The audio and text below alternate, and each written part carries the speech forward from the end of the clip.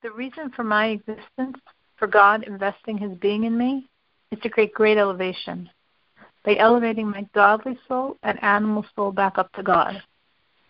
If this is the intent of my existence, I need to put all my effort in fulfilling this goal, to connect every part of me to him, which is possible only through the study and fulfillment of the commandment, to restore my soul back to her source, higher than her source, to the source of all worlds.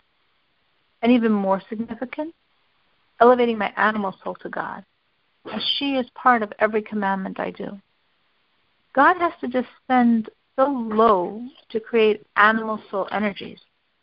When these are released and elevated to holiness, it's the pleasure of a truly transformed energy, a new gift to God of something he didn't have before.